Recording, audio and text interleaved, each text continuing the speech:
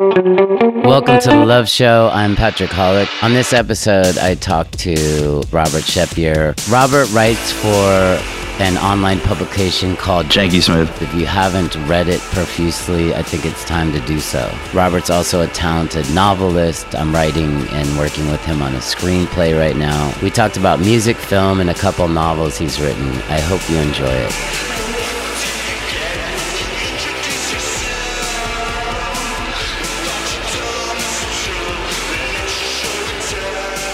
Let's just start with, where did you grow up? I was born and raised in a tiny one-room apartment. My parents right across from Temple Israel of Hollywood, this little Jewish day school and synagogue. Leonard Nimoy was on the board of directors. Come on. Yeah. Leonard Nimoy? Yeah. Leonard Nimoy keeps visiting my life. I did an interview with Zach Quinto, who played Leonard Nimoy, and he told me that he was his mentor. Mm-hmm. So me and Leonard are close, but never met. Quinto did a good job playing Nimoy for sure. Did he? Spock. Yeah. I love the little symbol, you know? Spock's little hand gesture is originally a Jewish hand gesture, which recreates the letter Shin in Hebrew. And It has all these meanings beyond just live long and prosper. Like Shaddai is like a name of God, and it's like the female aspect of God, and like you use both hands together in that gesture to sort of do the priestly blessing over someone. It's a really crazy thing. So there's a lot of things to this thing. Yeah, I'm a big Nimoy guy. Okay. Were you a street person or a school person? I was the perfect intersection of both those things, because I'm growing up in West Hollywood. You know, we're right next to Hollywood Boulevard. That's what I did as a kid, just walk up and down Hollywood. That's my favorite part of the city, like Hollywood proper, not East Hollywood, not West Hollywood. My first job was working at the Grauman's Chinese Theater, making fake cement handprints for people.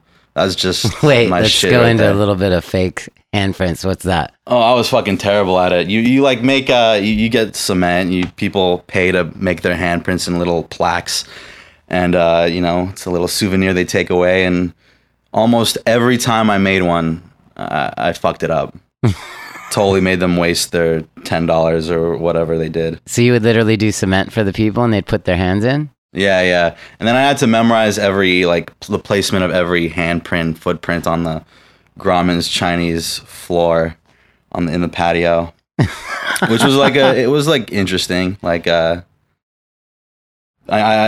Jimmy Stewart was there for calling Northside 7, whatever it's called, 777 or something like that. I don't remember the name of the movie. Uh-huh. But just the fact that I know that is fucking crazy. Were you there when Jimmy came?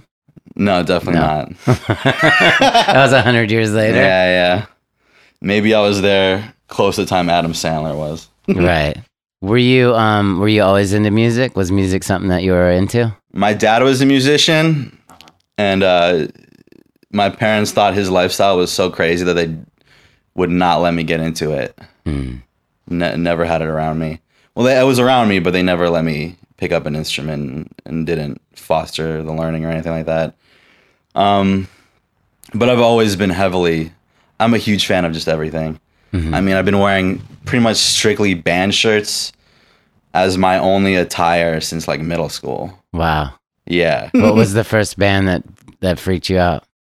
That freaked me out. That just got you interested? When I was a kid and I was like starting to get into dark shit, like gothy shit, I didn't really listen to that kind of music yet, but like I would watch pro wrestling, and The Undertaker was my favorite character. I was like, this is just so mysterious and crazy.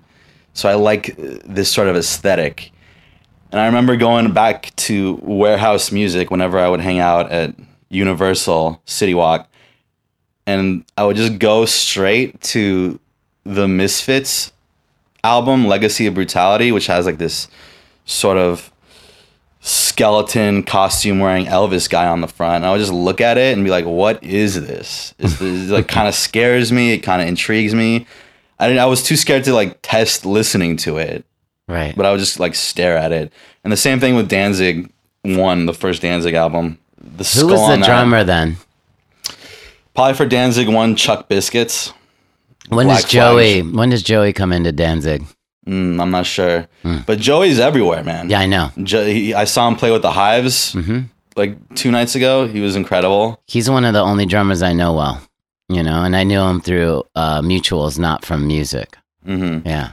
Yeah, I've seen him drum for Trash Talk, incredible LA hardcore band, originally from Sacramento, but this is their new home. And what's that Zeppelin thing he does? What's it called? Dread Zeppelin or something Zeppelin? I'm not sure. I've seen him play with Zach Wild's Black Sabbath band. I'm misinterpreting. That's it, Zach Sabbath. Yeah. He's an unsung legend. He fucks with everybody, He's going to be on. We just haven't gotten the right times.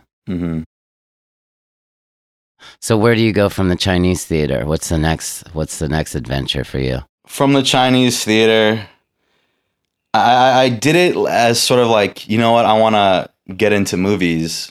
Maybe I'll meet someone at the fucking Chinese theater. Like that was my sort of ignorant way of thinking. It's not ignorant. Chuck Pacheco, who is Leonardo's right hand, comes from taking tickets at the Chinese theater. So it worked out for him. Yeah, exactly. So, that's how I was thinking about it.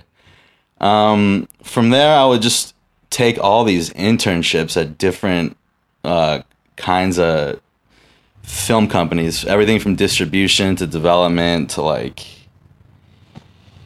just production to every segment of it, and every I got a feel for everything pretty much. And from there, I realized maybe the most interesting one is the sort of B-movie international distribution world. Is in terms of how these people live, that is the most interesting What one. did they live like? Like this guy that was my boss at this place. He he was this big strapping dude, right?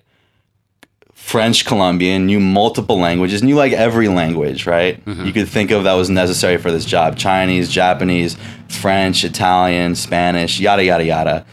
And you could just tell this guy is getting laid constantly. And he's like, we went to work at like 4 a.m.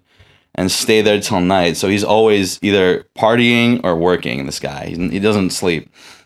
And there'd just be times that, we'd go into the bathroom and there'd be like bloody tissues in the trash can. And then like the other people working there, we were basically like telemarketing for movies and calling every distribution company, seeing if they wanted to check out our catalog. And, what was the catalog? It was just like random. Not exactly. They'd be B movies here, kind of. They're not like schlocky necessarily, but they're totally separate from the A category that people are aware of. There's a whole another system of movies going on that like no one ever gets to see. No one ever gets to, unless you're. I imagine like there's like farmers in Bulgaria that watch these movies, right? But here we don't get any of them. You know what I mean? Is it Roger Corman-esque or even lower grade? Like below, Roger would be a real studio compared to this, or no? Maybe. Honestly, I can't even say I watched a single one of them. I don't think anyone did. But like, for those countries, maybe in those countries, these are masterpieces. For all I know, I have no idea. So yeah, we'd find bloody tissues in the place. One of like the people I was interning with that was like my age, super young, was I found out later was like sleeping with a guy when everyone left and stuff in his office. It was just madness. Wow. Meanwhile, the guy is like jet setting to every film market, every festival. It was like the most wild life you could have in that sort of Hollywood desk job. Right. Yeah. How long did you stay there? Maybe like a year, and then moved on, probably doing production and then doing office, behind the scenes producing and being a development assistant for an independent company. Yeah. I was a production assistant for the Asylum, the Global Asylum, which made Mega Shark versus Giant Octopus, all the Sharknadoes, all that sort of shit. That's the true B-movie, Roger Corman thing of today. Did you start writing then, or were you not writing yet? I was writing, and they knew, the producers there knew I was a writer, right? They knew I was like, was smart, just hanging out with me and whatever, had thoughts that were not like just casual small talk that everyone else was sort of having. And I from there, they moved on to Suzanne De Laurentiis' company at Paramount, which had an office on the Paramount lot. And that's Dino's daughter? I think niece. Yeah. Okay. And they reached out to me to write a movie that Paramount financed for a new experimental low budget division they were doing. This is right after the success of Paranormal Activity and things like that. So the studios wanted a hand in it, just instead of letting it all be this independent sort of thing. So they reached out to me, and I wrote a script for this movie called Area 407, which sucks, but I got a movie made right out of college. Wow. Like right out of college. And this is at the same time I was making my first short film, and all the people I worked with on that short film couldn't believe it. I was like, I had to like show them the contract for them to believe me that this was happening. Yeah. And I was just stoked to work with anyone related to Dino, because at the time I was a huge David Lynch fan, and Dino produced Blue Velvet and Dune and all these things. Yeah. I felt like I had a point of connection doing that. They're making another Dune now. They are. Yeah. And I think it's gonna go well too. The director they got. Who is the director of the new Dune? Doing it. I think it's the dude that made Blade Runner, the newer Blade Runner. I might be wrong though. Don't worry, we can edit. Yeah. That's what we do. So when you go from a lot of film background, when does writing start? Was that just a job, or was it a passion when you start writing? It was both. I mean, I went with a mutual friend to see Faith No More at the Wiltern years ago. At that show, the friend I went with, she recognized a friend of hers who was the publisher of this publication, and I met him, reached out, said I wanted to write for him, and from there I've been working 3 years for him until I became editor-in-chief of the publication. Okay. So Janky Smooth was the beginning with the music. Mm-hmm. And it's been 3 years? Mm-hmm. And how many bands do you watch in a year? It seems like you write... Somewhere between maybe 120 a year. 120, and how many of those do you cover? Most of them. Yeah? I'd say almost all of them. So how many articles are you doing in a week at Janky Smooth? 3 maybe, not including giveaways and shit like that. Right. Yeah. That's a lot. I'm a creature of habit, and that's became my habit. Yeah. I don't know what to tell you. Yeah, it's work, it's fun. I'm in a community of people. How many are in that? How many members of Janky Smooth make the team? I'd say somewhere around 10. Photographers, writers, me sort of managing everybody. Do you have to manage other people's? Do you have to edit other writers? And definitely, yeah. To get, what is it, mostly the tone of the paper, or what do you look at? Simple things like spelling and grammar. Tonally, I let people do their thing as long as they're sort of challenging and not something you'd see in a normal publication. Mm-hmm. A little bit of beat journalism in there, new journalism. When you go to cover a band, what do you look for? Outside of just the common, the band, the music, do you go deeper into philosophies and thoughts about it? Absolutely. I mean, something unique in the performance is always desired. I look for those moments that make you transcend time and space, and you just feel like you could leave your body and be floating in air within a single riff that you hope lasts forever. Mm-hmm. Something that disconnects you from reality that well, just based on the sonic power. One terror is that if you play music like the way I do, okay, obviously already, if I put as much into a song as I possibly can on your show, automatically for 5-10 minutes it's very hard for me to speak articulately or to talk to you. You see, because you're pumped up back there, because I've quite given myself totally to that. It's Dionysic. If you know the difference between Dionysic and Apollonian art. I'm not too good on that. Dionysic art in Greek times was where a bunch of people would get together and they'd erect a paper phallus 50 feet long and carry it around and chant to some god that they believed in, right? Mm-hmm. And sort of, how should I say, the creation of an event. It's eventful art. Mm-hmm. Apollonian is when you just make a statue and it's there forever and it's set out very clearly. Okay. There's a Dionysic element to my art that does, I suppose a lot of people might be frightened to be me, but I'm quite happy to be. And how often does that doesn't come about a lot, does it? No, it doesn't. I mean, it'll happen sometimes. What was the last band that brought you there? Probably this sort of psych rock super group from San Francisco, actually Oakland, called Hair on Oblivion. They played this thing called California Flashback, which was 2 nights at the Lodge Room in Highland Park, devoted to Japanese psych rock and like an homage to it, that style. Yeah, they were like almost like a Grateful Dead-ish kind of Joni Mitchell, but more psychedelic, more noisy, and like just vocals and rhythm that take you on a journey. Not in like a heavy way, but just sort of like a mystical way. Mm-hmm. What was that rapper that you just went to cover that had like 5 names? He's from like the Midwest or something. You went to see him at a festival just recently. He was part of a bigger festival. Wicca Springs Eternal? Yes. Tell me about that. That's interesting. Yeah, that dude is the former singer of Tiger's Jaw, an emo band. And he was one of the innovators of emo rap in this generation. Mm-hmm. And that's sort of... Who fits in that genre, emo rap? Lil Peep. Okay.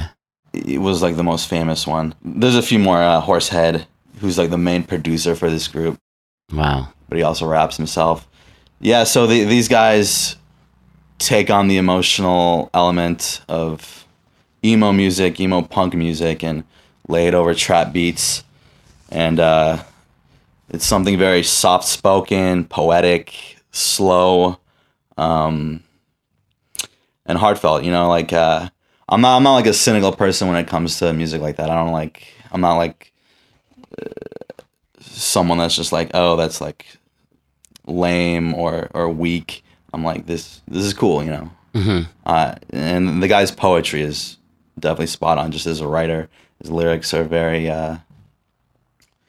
really get to like this sort of the heart of the matter when it comes to relationships and how each individual feels, what they want. You know. Mm-hmm. How do you break up? You have so many genres. Which genres do you like? What is your favorites? I've always been like a metalhead. Metalhead. That's where it began. And then from there, I went into punk. And then from there, I went into hardcore. But now it's just anything that interests me, which spans across the board.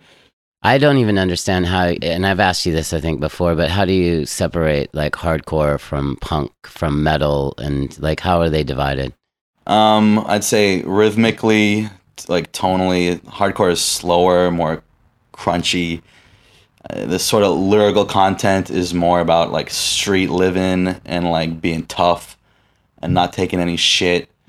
Punk is just dirtier, simpler, more almost like humorous. I mean, I think that's sort of how it started. Kim Fowler used to call it B movies on vinyl. Mm-hmm. You know, the Ramones knew what they were doing was funny on some level. Right. Ironic. Yeah, exactly. What is Sonic Youth? I'd say maybe like proto-alternative, the beginnings of alternative rock, and like proto-grunge, beginnings of grunge, like the forefathers of those things. But really, it's experimental noise rock is what I'd call it. I just did a re-listen to Dirty. Mm-hmm. Is that a record, Dirty? Or is that a song? I think it's Dirty is the record. It was pretty amazing to hear, you know, the layers of it. It was really nasty, you know. Mm-hmm. I enjoyed it. Do you like them or no? Yeah, I do like them. They're a group that made noise and just real like sort of insanity palatable to a mainstream audience. I see. Yeah, they're very important for that. How do you think they did? How did they cut the edges off, do you think? They just made it more 3-act structure, or was it tonally, sonically? What is it that made it able to be introduced to a moment? I feel like there were bands that came out that like Nirvana and whatnot that were so popular that record companies were looking to the influences of those bands to reach out to and give them the same platform. And once Sonic Youth got that platform and was able to show everyone what they could do, and people had never seen anything like that before, it just totally blew minds.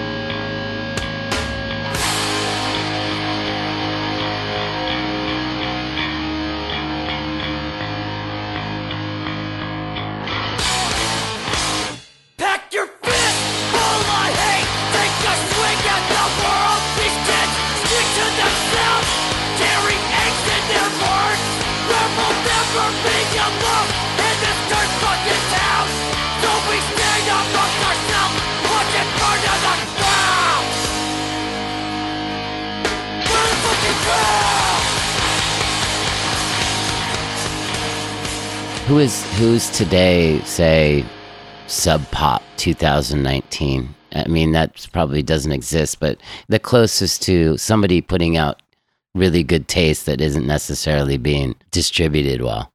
In terms of bands or labels, or what do you mean? I think labels. I think like who's kind of got a good arsenal of 5 acts. Is it somebody like Horsehead or whatever? Who's producing something that's a cool movement that you think today? Deus Records. Deus. Yeah, Deus for sure. And what are their acts? They mostly deal in like post-punk, goth, synth pop, that sort of gothy, darker sort of music with electronics, instrumentation too. Almost every band they have is incredible. Mm-hmm. What are some of them? Drab Majesty, Body of Light. One of my favorite bands, Adult, which is a Detroit-based synth pop duo that just really is an avant-garde performance when you see them. They just do things that no one else does, and they create a sort of atmosphere that everyone dances and becomes unhinged to, but at the same time, you know, it's dance music. Right. You move your body. Where's Deus out of? What part of the U.S.? Those guys are based in San Diego, but it's really like an LA thing. I would say, you know, that's who's the president. There's 2 guys, and Gibby Miller, I think is his name, is the one I'm close to. Mm-hmm. Yeah. And do you cover a lot of their acts? Whenever I can, yeah. Yeah. Yeah. I just missed Multiple Men and Body of Light, and I'm pretty upset about that, actually.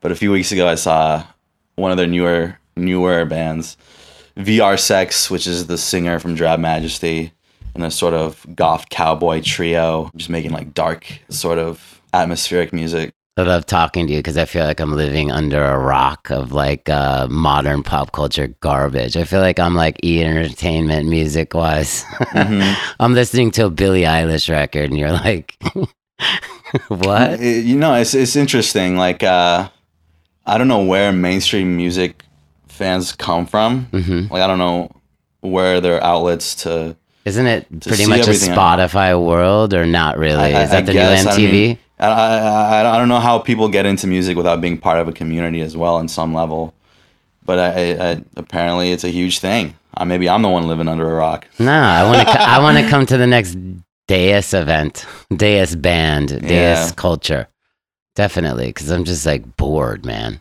You know, don't get outside enough. Yeah. You know, going to as many shows as I do, it's tiring. After like 3 years, you know? I can imagine. I don't know how you do it. I don't know how my ears are still functional. You know every square inch of every venue, probably, right? Yeah. How many times have you been to the Echo? Too many times.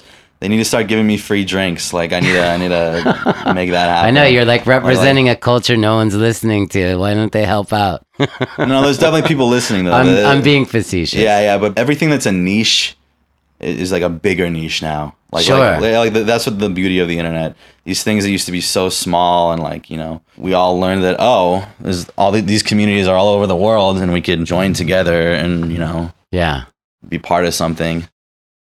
Yeah, I think that's going to be more and more. I heard that like they say circle groups or just groups at all, or book clubs or anything where human beings could have human interaction and not be online or on a screen is starting to grow.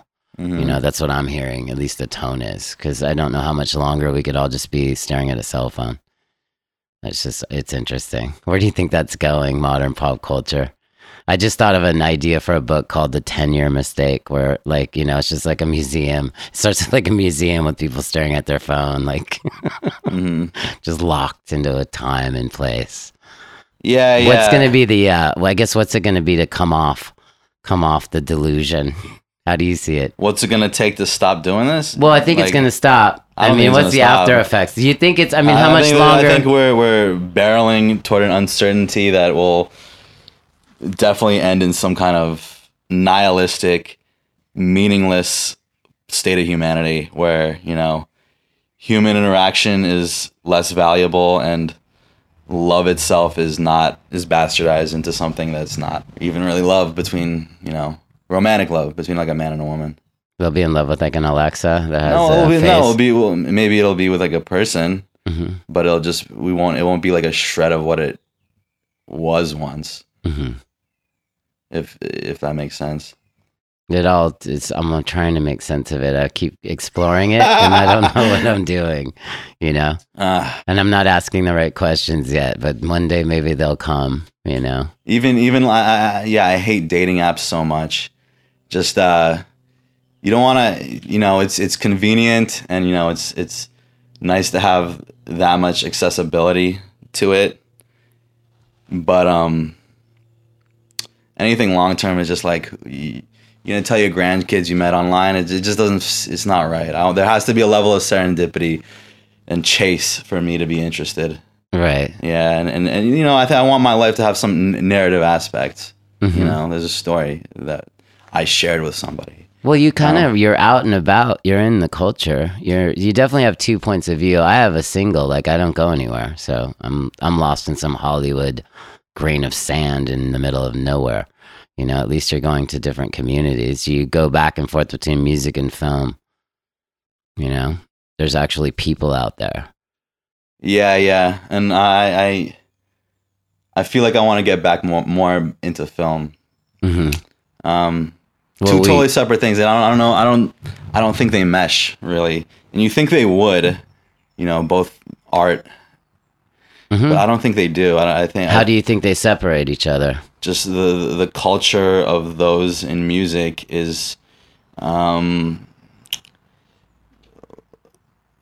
less civilized than those in film. Right. Music isn't a wealthy art form.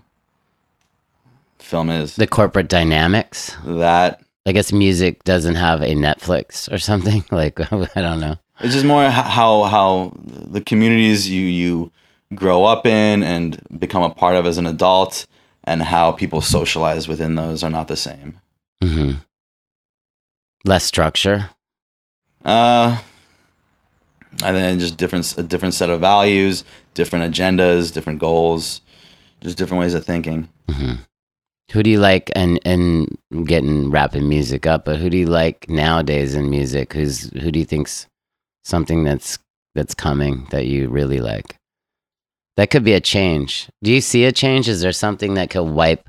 When I was, my generation, we had New Kids on the Block and like boy bands all over the place. And there was a very intense moment that couldn't be denied with Guns N' Roses' arrival.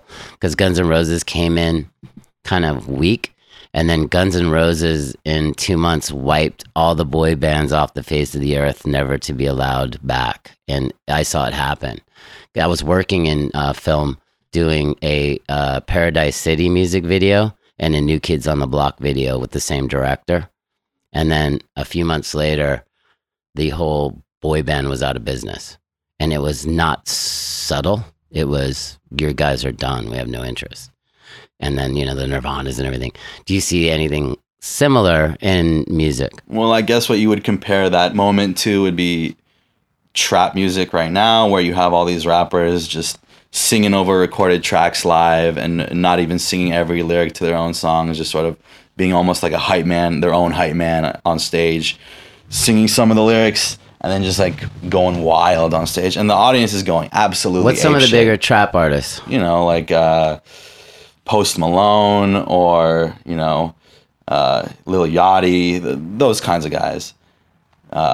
I can't take the one, dude. I just saw SNL. The guy, what's the big guy's name with the baby? I don't know where that's going.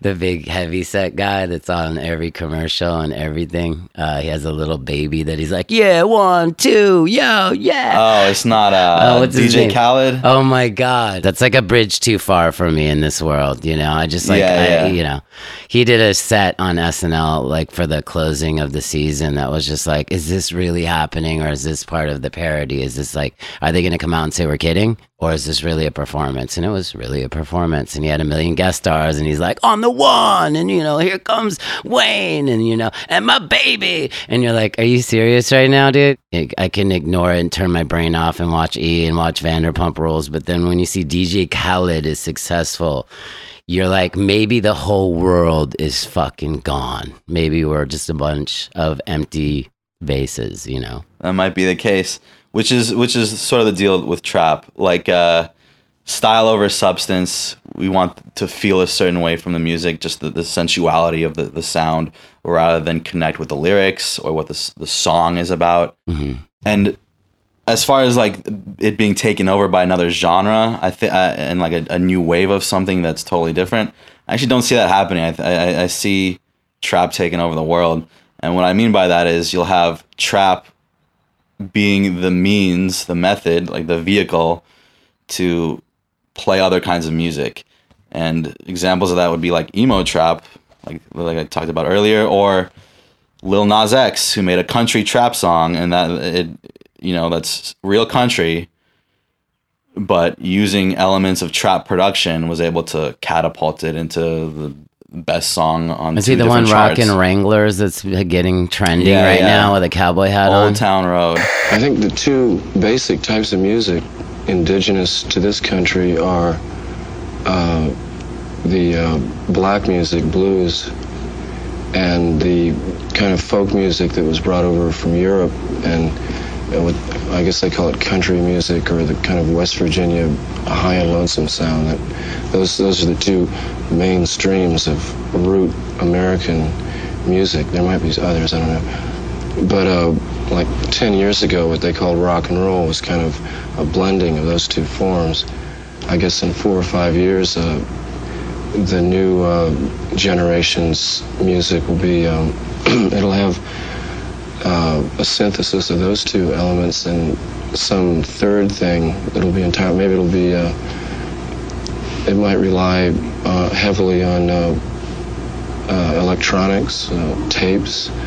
I can kind of envision maybe one person with a lot of machines. I saw a little clip on one of, I think it was TMZ or something, where it's like the Wrangler community's upset that a brother's wearing their jeans or something. The farmers are like, "This is an outrage." What was it? What was the argument? It was totally race-based reaction to his success. Like, it just was. It was something. What was the story of Wrangler? Well, he got on the top of the Billboard Top 100 country tracks, and they took him down because they didn't consider it country. Then Billy Ray Cyrus gets on the track and does a remix with his vocals on it, and now it's a country track.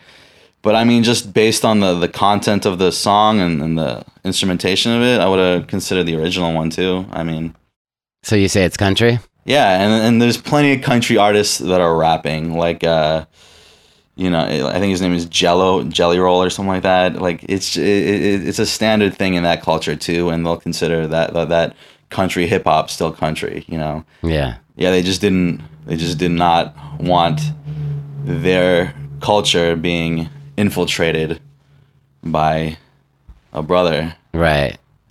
Yeah. It's just awful. Where is Janky Smooth heading? Where do you guys want to take it? Or are you where you want to be, or is there a new direction for it? No, I want to take it in a certain direction. I want to get into more. I want to start podcasting as well. Interview bands. I want to maybe have. Can you some start it here at the Love Show? We need your help. Could, yeah. Just, we're a mess. We're just starting to learn what we're doing. If you want to talk to bands, let me know. We do. Yeah. I want to just see what's possible. We're already very different from the other online publications of our size. They're all very vanilla compared to us.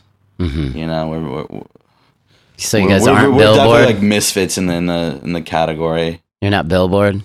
No, I mean, like they're not even Billboard really. They're like the big thing is garage and psych rock as far as like, you know, white kids in Echo Park go.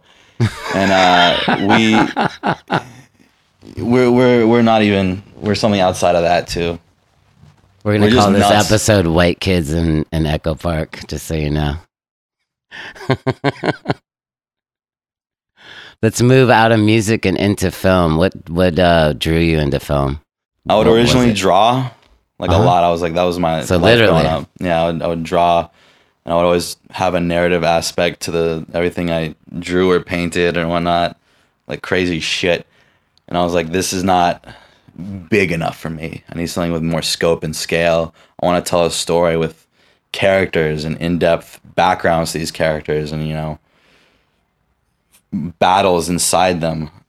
So I started writing, and I would just write so many scripts, you know, to the point that I would just challenge myself. Like I would write like 30 screenplays, and then like, okay, I've done all these things with just like quirky original ideas of mine, but why don't I try a sports movie? So I wrote a movie about the Dodgers with a friend of mine. Right. Why don't I try a Western? I write a Western. Why don't I try, like, yeah, I would just dabble in everything. The next thing I want to write is a gambling movie, because I fucking love gambling movies. Do you gamble? Yeah, gambling's amazing, dude. Texas Hold'em, just like with a drink in front of you. That's what I was doing in New Orleans a few weeks ago, just at the Harris, you know, taking my friends' money, letting them take my own money, like bankrupting people that, like, you know, that would walk off the table with such a sad look on their face once I was through with them. What are some of your favorite films? Let me look this up, because I have this list. You have your list? Yeah, I have my list, and I want to be very specific. I like it. But I mean, I would go more by directors, and I would say that Fellini was the greatest director of all time. Scorsese or Fellini, either one. Do you know the Fellini contribution when there was 3 films made and Terrence Stamp was the lead? Do you know what that one was called? Yeah, it was called Toby Dammit, and that is one of the main influences of our movie. That's amazing. Yeah, full disclosure, me and Robert are working on a film. At this point, it's titled Beauty Marks. Some people are arguing with our title, but, you know, I haven't heard them yet. Yeah. So that movie is just about the decadent life of an actor. And, like, the one story behind it is Fellini wanted Terrence Stamp to really get into this character. And the character's like a total drunk and, like, a druggie and just a scumbag. And so the scene is the guys arriving at the airport in Italy, I believe, to accept an award, and along with the award, I think like a BMW or a Mercedes or something like that, maybe a Ferrari. It's actually a Ferrari. Yeah, it's a Ferrari. Yep. And Fellini's like, all right, this is how you left the airport. The night before, you go to an orgy, right? And you're fucking some girl, like he's doing the motions, right? Yeah. And then out of nowhere, a big black guy starts fucking you, and now you're all 3 fucking each other all night long, right? The next morning, and you're doing cocaine all night. The next morning, right before you have to go to the airport, your friend drops you off, and he puts a tab of acid on your tongue, and he says, "Go ahead, and this is how you arrive in Italy." And that was the story. That's the kind of guy Fellini was. You know, there's a lot of people, you know, there's a sacred, like, air of, you know, just sort of, like, decency around him. But, you know, dude was crazy, man. Fellini was? Yeah. And he hints at it I love the way he hints at it. So here's my favorite films. Apocalypse Now. Mm-hmm. Tarkovsky's The Mirror. Like, one of the most powerful stream of consciousness movies ever. Maybe one of the best opening scenes to a movie ever, where a young man is cured of his stutter by, like, a Russian mystic woman. And that's just, like, the perfect metaphor for how a director steps into the world of cinema and suddenly acquires the tools to communicate himself fully. Mm-hmm. Incredible. Francis Ha. I love that movie. You do? Yeah. Eraserhead. You know, I mean, that's why I cut my hair this way, probably. Yeah. Patterson by Jim Jarmusch came out last year, 2 years ago. I haven't seen Patterson. Who plays Patterson? What's his name? From Girls, from Star Wars. Yeah. Dude, you know. Yeah, I do. I'm just blanking on him. BlacKkKlansman. Adam Driver, yeah. Yeah. He's been doing good work. He gets a lot of shit, but I think his career has been really smart.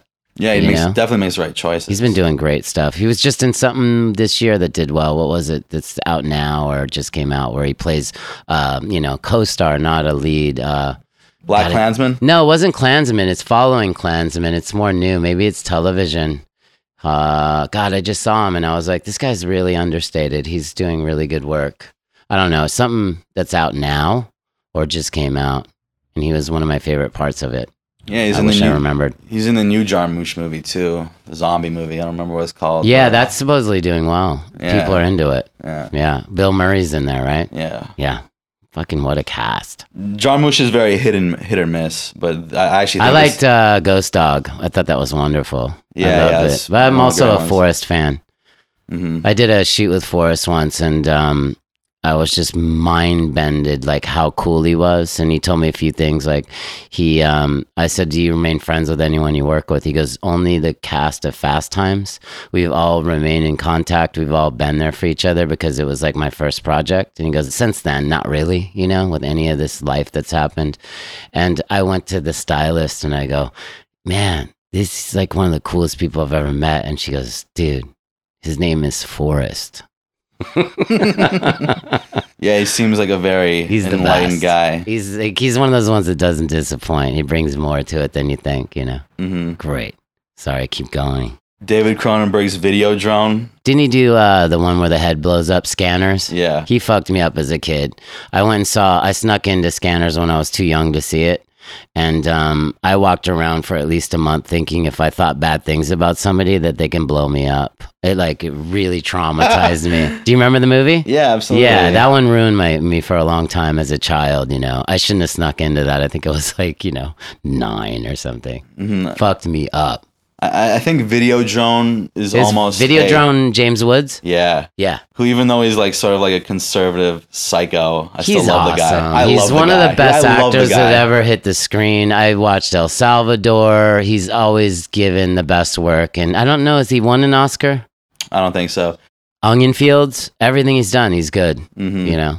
Yeah, and you know what? Anyone that is willing to not censor themselves in this business and not give a shit what happens, he's not anti-Trump, so in that sense, he's supposed to be killed and abolished. Yeah, but I mean, there's certain other things that he says that are just like they cannot deal with that. He's a provocateur in a sense. For the movie Call Me by Your Name, he's like, all right, we've begun celebrating pedophilia. This is like the last straw, and you can imagine how Hollywood reacted to that. Yeah, like their darling movie. Yeah, but that movie, I think I liked the movie. I thought it was great. Yeah, Call Me by Your Name was great. Very Bertolucci and in its style, and has like a classical what was the one feel. The one that Liv Tyler did was the same film. Man, I should know this. I talk about it in my interview on and on in my interview with Liv, but I forgot. But it's the same. It's Call Me by Your Name. Mm-hmm. Same movie. And really good. Bertolucci doing it. Mm-hmm. Yeah. Just the way both that filmmaker and Call Me by Your Name depict sex and just the human body. They do it in a very tasteful and artistic, poetic way. Mm-hmm. Like how the muscles actually move, mm-hmm. And they relate it to classical art, like ancient Greek statues and whatnot.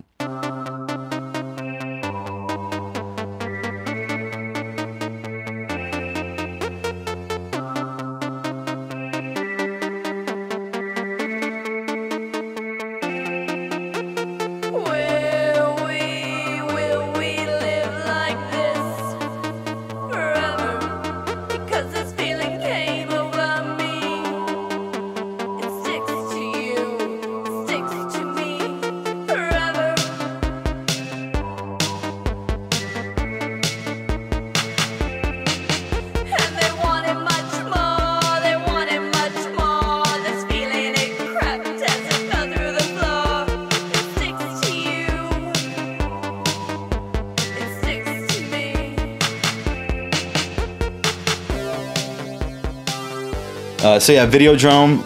There's things in that movie that very much predict where we're headed as a culture. They talk about things like growing another organ or a part of your brain as almost like a digital interface or something like that. Right. How the television will grow that.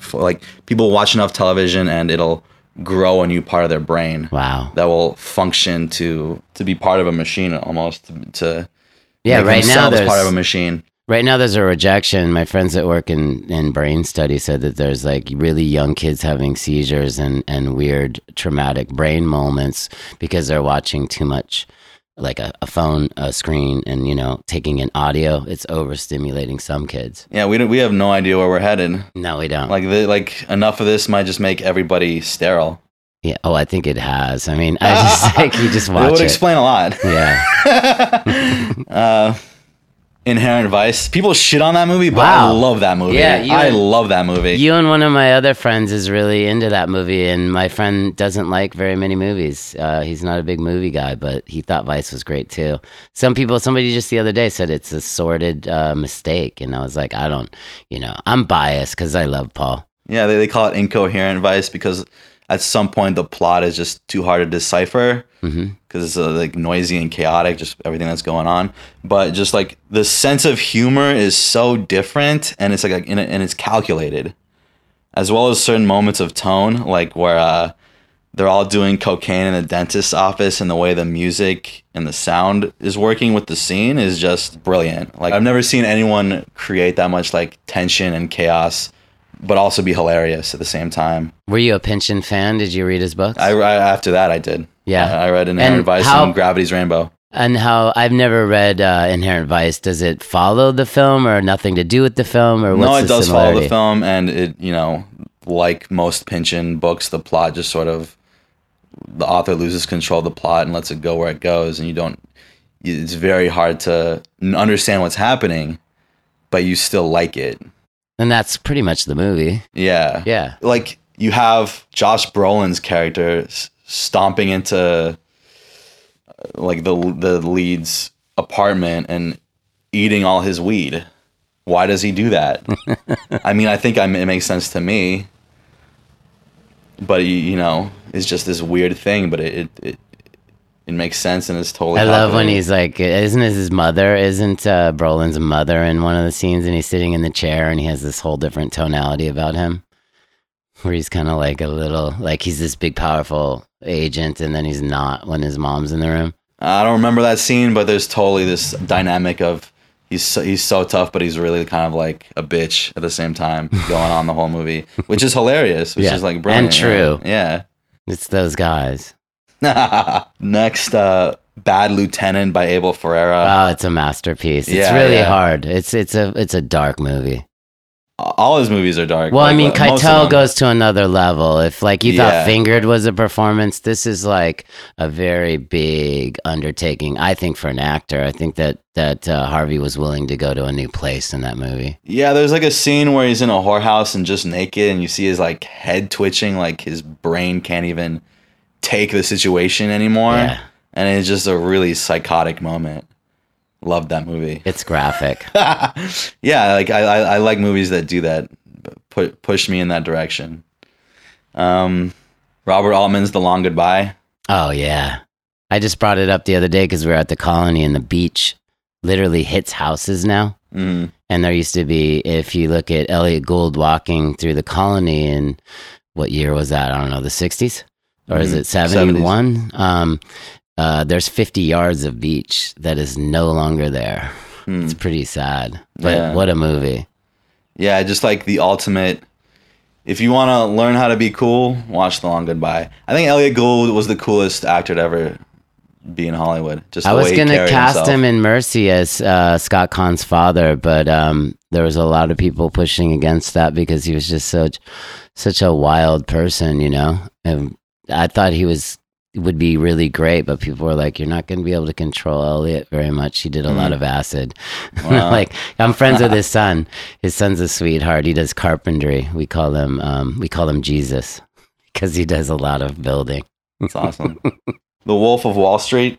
And now you're being young. Yeah, that movie is just a total Fellini throwback to me. Like, I once asked a professor, like, who is my like cinema history professor, like, who is the best director of all time? And they said Fellini, because Fellini understood cinema as not just the means of storytelling, but the attraction of cinema. Like, come in, come all, to like a circus. You know what I mean? Like, make it an event. Make it like things that you've never seen before, all happening on screen. And I think that movie captured that same energy. Just like so much wild stuff going on. And, you become a part of it. You get so into it. You get thrilled by it. Just watching a bunch of guys just have crazy amounts of sex, doing crazy amounts of drugs, spending so much money, and everything's so decadent. But part of you wishes you could get engaged in it on some level. Right. And you get that release by seeing all these other guys do it and not feel sorry about it. Who are your favorite directors without looking at a list? What's your top 5? Fellini, Altman, Lynch, Cronenberg. I don't know. The last spot, Tarkovsky. But I mean, there's so many. I want to talk about John Waters. I want to talk about you like cinema. Yeah.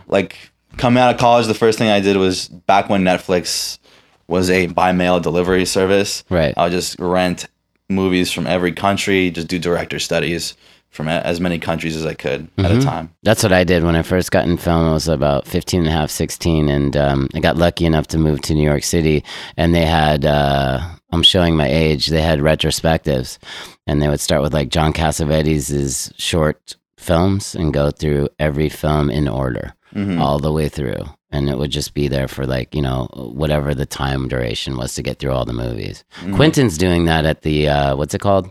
The New Cinema? New Bev? The New Beverly. Yeah, I went to a film there for, I think they're exploring, I guess it was Roger Corman, Dennis Hopper collaboration.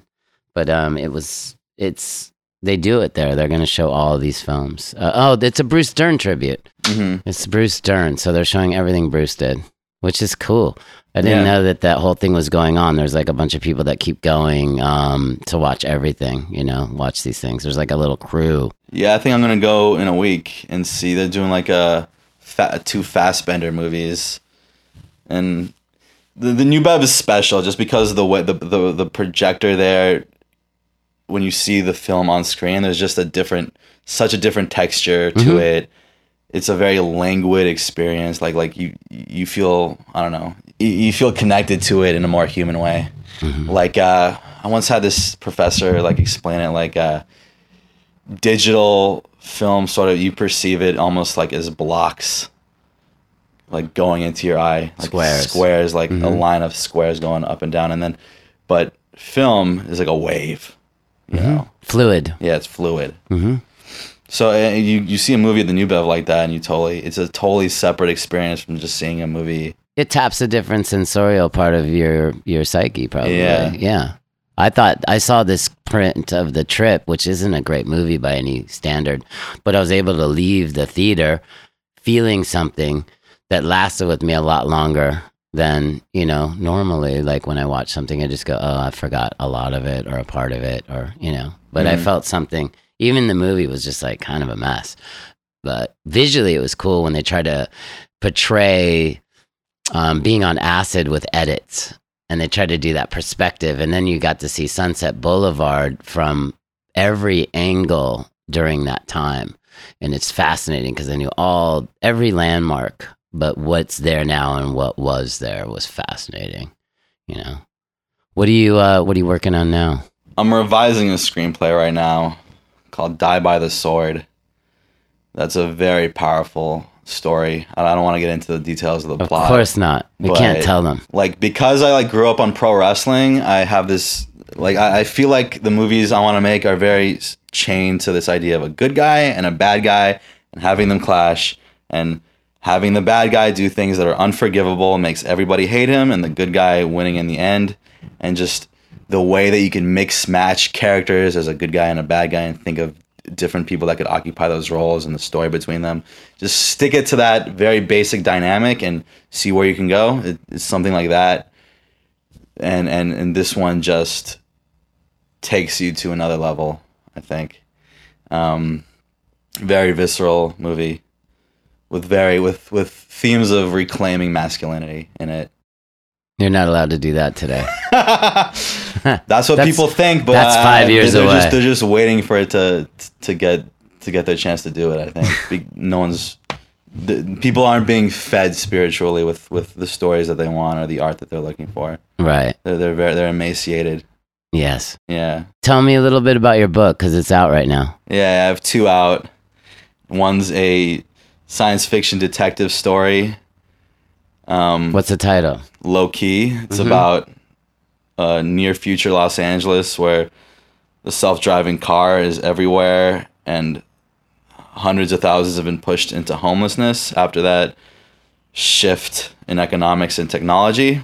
So it's a true story. Yeah, you see it happening, right? Yes, I do. I mean, one of the best metaphor for this, like real metaphor, is Los Feliz, where they used to have that like turnaround for where all the taxis used to stay. Mm-hmm. Now everyone uses Uber and there's no more taxis, but in their place is a little tent village. So I mean, that's direct. Yeah, exactly. It's like right in your face. Yeah. And the other one is about a Bacchic, as in the Roman god of wine, Bacchus, death cult of Manhattan elites that all have to die a very specific way to initiate a sort of prophecy they have where our Judeo-Christian set of values is replaced with a Hellenistic Bacchic set of values, pretty much just based on decadence and hedonism and getting drunk all the time and just going wild and dancing in the streets. And what's the title? Bacchus Death Collective. Mm-hmm. Yeah, and that's I delved deeply into wine culture to research. Where do you get your books? On Amazon? Sure. Yeah. Anywhere that you get a book? Yeah. Well, thanks for coming. It was wonderful to catch up. That brings us to the end. If you'd like to follow us or join the conversation, we are on patreon.com/PatrickHolic. That is HOELCK. I'd like to thank my engineer on this episode, Brooke Jenkins. She's done such wonderful work. We're lucky to have her. Tune in next time when we have no idea what we're going to bring you, but I'm sure we're going to work very hard on it. Thank you for listening to The Love Show. It's a good ending. A quick hello, you let her go, you let the moment fly. Too late, you turn your head, you know you said the long goodbye. Can you recognize the theme? On some other street, two people meet as in a dream, running for a plane through the rain. If the heart is quicker than the eye, they could be lovers until